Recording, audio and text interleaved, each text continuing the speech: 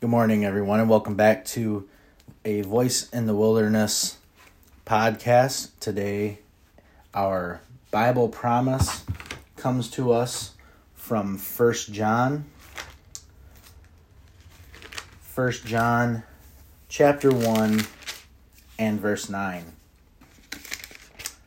which says, "If we confess our sins, he is faithful and just to forgive us our sins and to cleanse us from all unrighteousness." This is one of the most wonderful Bible promises throughout all the Bible. I know I continue to say this every time, but the Lord's promises are sprinkled throughout the Bible because the Lord knows that we would need his promises because we would get downtrodden and we would need uplifting when we look at ourselves, because the Bible reminds us that all have sinned and fallen short of the glory of God. The Bible reminds us that the wages of sin is death, but the gift of God is eternal life through Christ Jesus our Lord. And in the Old Testament, it reminds us that there is not one righteous man, no, not one. But here, in plain language, it says, if we confess our sins, he is faithful and just to forgive us our sins and to cleanse us from all unrighteousness. The key here is where it says, if we confess our sins. First, we have to confess that sin. And then he is faithful. He is going to do it. He is going to forgive us of our sins. And then he will cleanse us of a little unrighteousness. No, the Bible says that he will cleanse us of all our unrighteousness. And remember, even our righteousness is as filthy rags. So even our good things need to be washed and need to be put through the strainer of Jesus Christ, so to speak. Let's turn to the Old Testament, to a couple verses kind of reiterating this thought. In the first one comes to us from Psalm, the book of Psalm.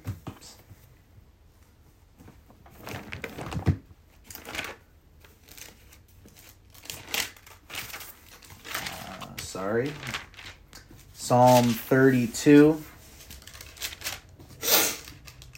Psalm 32 in verse 5, which says, "I acknowledged my sin unto thee, and mine iniquity have I not hid. I said, I will confess my transgression unto the Lord, and thou forgavest the iniquity of my sin." We have to acknowledge our sin. And then, only then, will we confess our sin. If we don't acknowledge our sin, we're not going to feel the need to confess it in the first place. But even in the Old Testament, here in Psalm, David says that he acknowledged his sin and he did not hide his sin. He confessed it unto the Lord, and he says, and he forgave his iniquity. He had the sureness that the Lord would do the thing that he promised. And then we turn forward a little bit to Proverbs. Proverbs chapter 28. 28 in verse 13 says, "He that covereth his sins shall not prosper, but whoso confesseth and forsaketh them shall have mercy." I know that in this world it seems like those that sin get away with it. Those that do evil get away with it. But the Lord promises us here that if we or anyone covers their sins, a person in the church covers their sins, the Lord will deal with them. Somehow, some way, that will be dealt with. But he says, but if you confess it and forsake it, you will have mercy. See, confession is just the start. Well, the start is acknowledging. You have to acknowledge, I have sinned.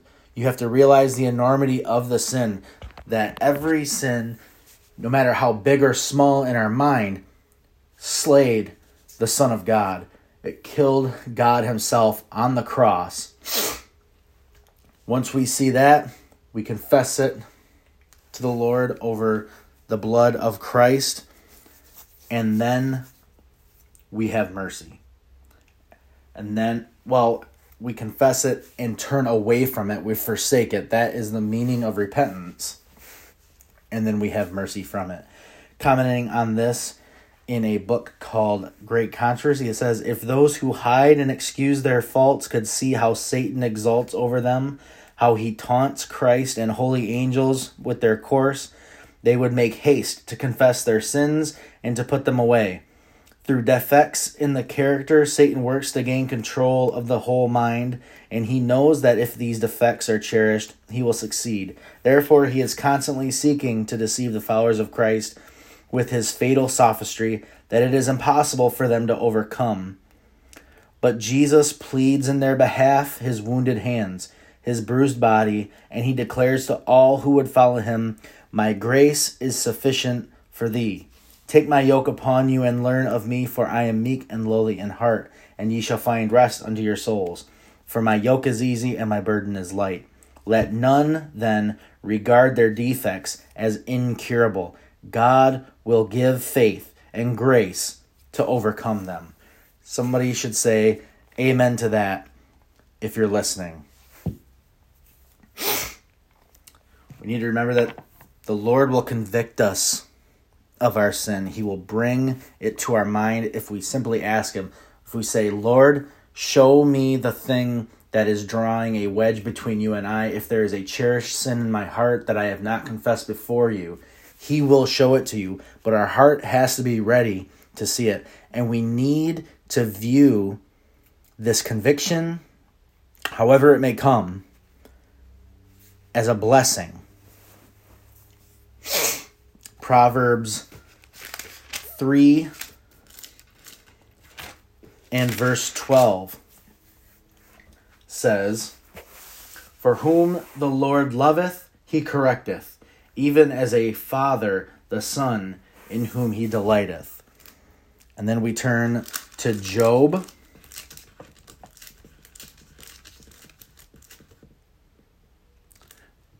Job 5:17.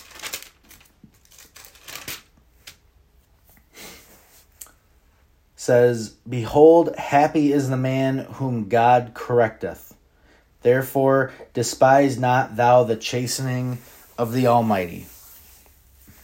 Revelation 3:19 says, as many as I love, I rebuke and chasten.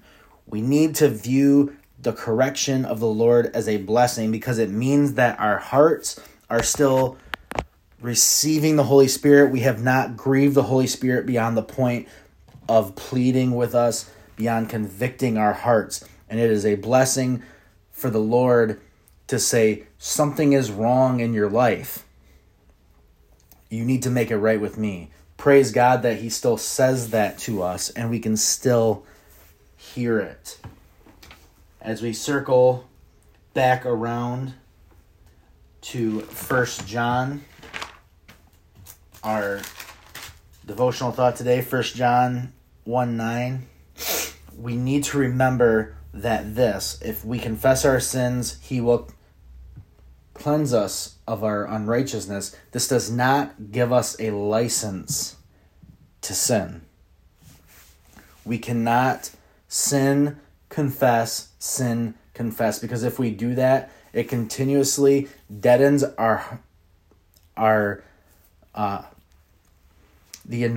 the feeling of enormity of sin upon our minds. We need to confess and turn away from the sin wholeheartedly. The Lord will be grieved, the Holy Spirit will be grieved away if we continuously indulge in that sin after asking for forgiveness.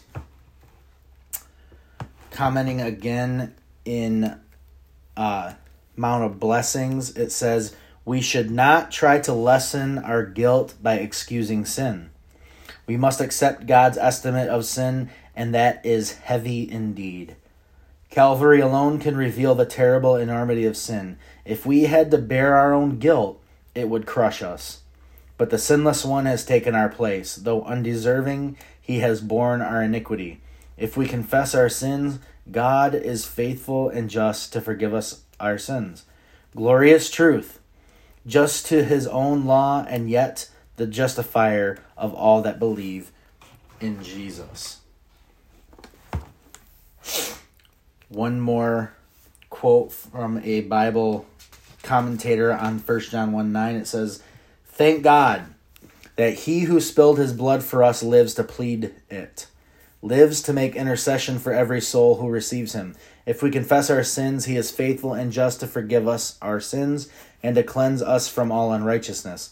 The blood of Jesus Christ cleanses us from all sin. It speaketh better things than the blood of Abel, for Christ ever liveth to make intercession for us." We need to keep ever before us the efficacy of the blood of Jesus, that life-cleansing, life-sustaining blood appropriated by living faith is our hope. We need to grow in appreciation of its inestimable value, for it speaks for us only as we by faith claim its virtue, keeping the conscience clean and at peace with God. This is represented as the pardoning blood, inseparably connected with the resurrection and life of our Redeemer, illustrated by the ever-flowing stream that proceeds from the throne of God, the water of the river of life.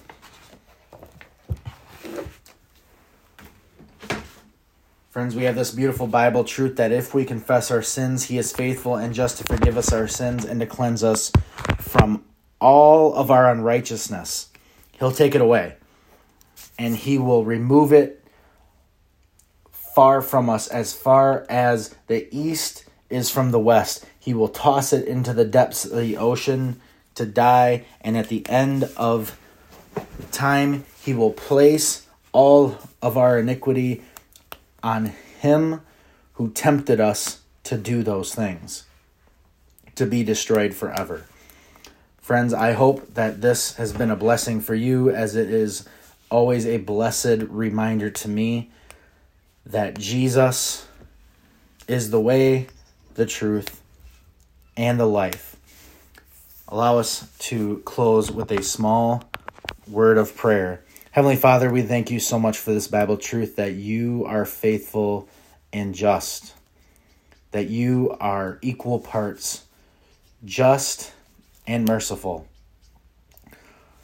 Lord, we thank you for the beautiful truth that you will cleanse us from all unrighteousness, and we ask today that you will help us, that you will take this stony heart out of our chest and replace it with a heart of flesh to be molded and shaped by your Holy Spirit. Lord, if there be anything between you and us, allow us to be reminded of what it is so that we can confess it to you and ask you for the strength to turn away from it. Heavenly Father, I ask you all these things and plead all these things in the holy name of Jesus Christ. Amen.